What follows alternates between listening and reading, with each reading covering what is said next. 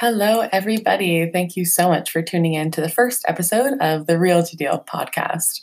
My name is Stephanie Panay. I am a realtor with Remax Escarpment, and I started my company, The Real to Deal, a few years ago to educate people on buying, selling, and investing in real estate. So glad that you tuned in.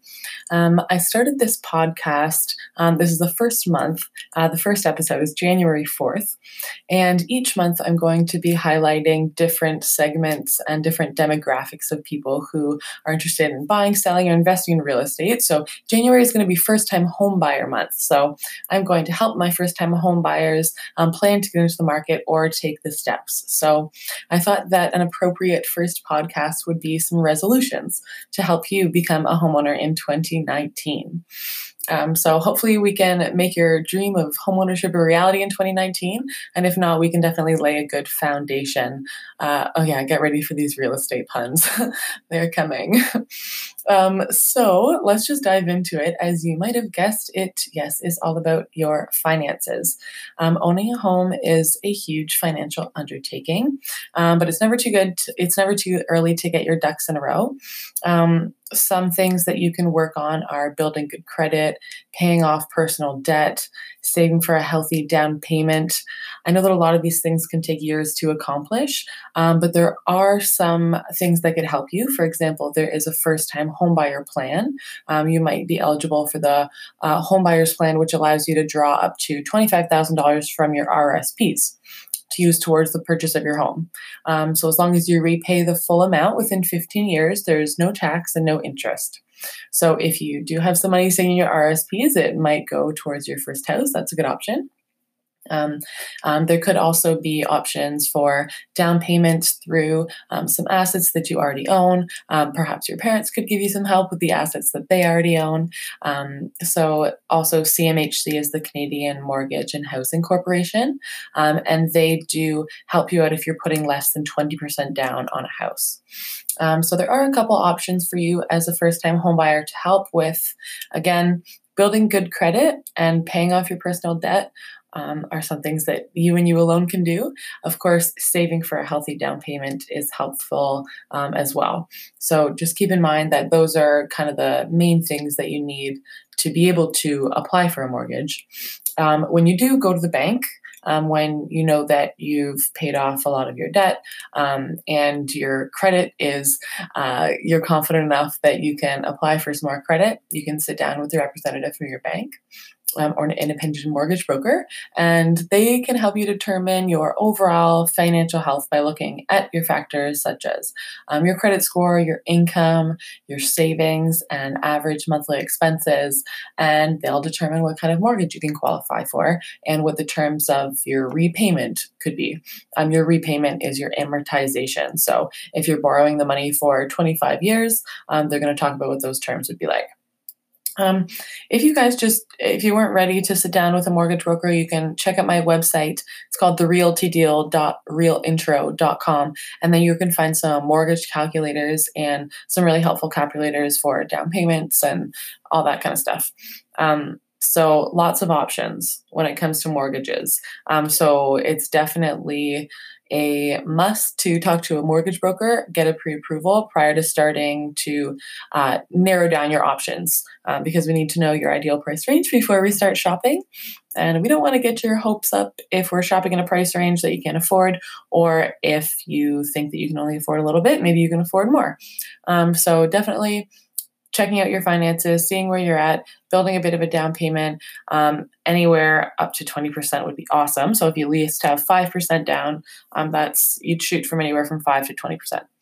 So after you've saved your money and spoke with a mortgage broker, you got to remember you need to save for these hidden costs and surprises.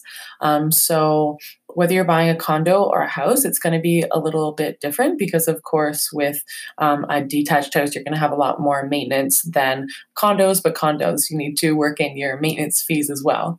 Maintenance fees shouldn't be a hidden cost. You should know that before you buy a house, your realtor should be able to tell you, or your lawyer should be able to tell you what the condo fees are.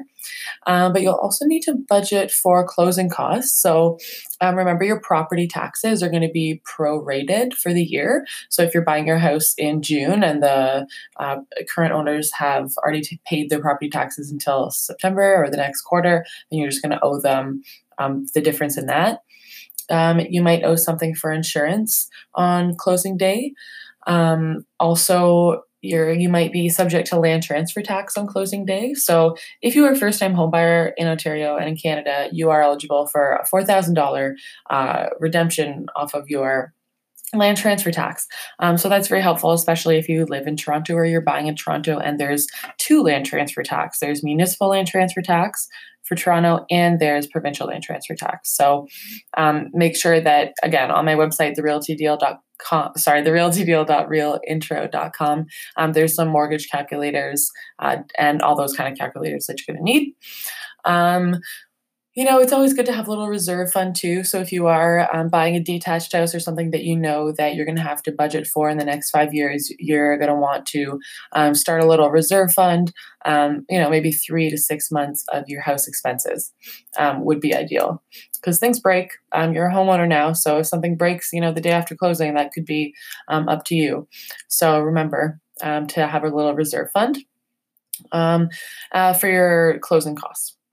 So after you have saved for your hidden costs, which again shouldn't be hidden, remember after your down payment, you're going to be paying for your lawyer, which is probably going to be a couple $1,000, and your land transfer tax. So those are going to be the two main big payments. And then the property taxes and any utilities might be something that's included in the lawyer's fees as well. So it's, some people say it could be 1% of your purchase. It could be a lot less than that. It just really depends on what you're putting down and what the disbursements are on closing days. So just remember, you talk to your realtor and know what your closing costs are going to be, so it's not surprising you can close on closing day. Of course, the third step would be choosing an experienced realtor. This is really important. They're going to have market insights. They're going to expertly negotiate on your behalf. They're going to protect your best interests if you're their client. So once they get to know you, it's their responsibility to ensure that you get the best possible home to suit your needs and budgets. So ask your friends. Actually, you won't have to ask anybody if you live in the Hamilton-Burlington area, because I am absolutely happy to help you. So just get in touch if you're interested in buying. But if you don't live around here, ask your friends and family if they've recommended a realtor that they've used in the past. You can go to realtor.ca to find one locally. There's lots of different options for finding a realtor. And when you do sit down with them, just make sure they know their stuff. You can ask their numbers, how many homes they've sold, and of course, they should be full-time. So do your homework on your realtor. And also, when you're done that, you can do your homework on the properties. So once you've been pre-approved for a mortgage and your finances and your budgets are in order, then make a list of the things that you're looking for in a home. So start with your must-haves. These are the things that are non-negotiable. So it could be proximity to highway, good school for your kids, a certain number of bedrooms, or a neighborhood that you really want. Parking is a big one in certain spots around here. And then you can make a list of things that you'd like to have that aren't essential. So here we're talking about giant walk-in closet, but you wouldn't sacrifice that to live in an inferior neighborhood. So understanding your needs and wants before you start the home search, it'll allow you to evaluate properties quickly and efficiently. When you do work with a realtor in the Hamilton-Burlington area, we can set you up on a local MLS search of what's listed around here. And it's actually pretty cool. We switched to a new system called Matrix, and you'll have your own online listing portal where I take some criteria and I'll set you up with your search criteria. And then as soon as a house that's listed that matches that criteria, it'll be in your inbox. So we'll talk about that and your needs and wants in a home. And then our homework is on, and we've got to find the right house for you. So that is the first podcast about resolutions to help you becoming a homeowner. So it's all about your finances, getting your finances in order, saving for the closing costs. Don't forget to save for the closing costs and for those hidden costs when you are a homeowner. And then you're going to choose an experienced realtor who's obviously local in your neighborhood that you want to live in, so they can tell you all about it. And then you're going to do your homework on the house and the neighborhood and things that you want, your must haves at home. So that's the short of it all. And of course, everybody is different in every single transaction and relationship with people. Every house is different. So once you narrow down what you want, we can pound the pavement and really get started. It's really exciting, the process of starting a home, but the process of getting here maybe isn't so fun. Spending the time to maybe repair your credit score, that could take months. Saving for a down payment, I mean, really, it could take years, but hopefully we can find you a better solution than that if your goal is to get into home ownership sooner than later, because sometimes it's better to get in the market now, because you can't really keep up with the price of the homes that are increasing in some neighborhoods. So those are some resolutions to definitely start off with if you're thinking about buying a house. Your finances are the most important thing, and then seeing what that can get you. So I hope that this helped shed a little bit of insight about how to jump into the housing market.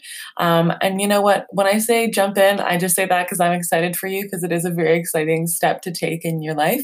And I'm really grateful to have that next chapter experienced with you. But really, everybody has their different paces in buying a house. Again, some people, it takes longer to do the pre-work and the credit repair and the down payment saving. And then you can get pre-approved in a few days, then we can pound the pavement. So it really depends on if you're ready to buy a house now, buy a house later, and we can talk about that in your personalized buyer consultation. So thank you guys so much for your feedback below. Thanks for sharing it on whatever platform that you listened to this on, whether it was YouTube or just a regular podcast, whatever you guys listen to. So I'm always open to new ideas of what you want to learn about. So feel free to tweet me at your905realtor, or you can follow me on Instagram or Facebook at The Realty Deal. So find me and let me know what you'd like to learn. For all my first-time home buyers, I hope that this helped, and feel free to reach out to get your home buying process started. Thanks so much. Bye.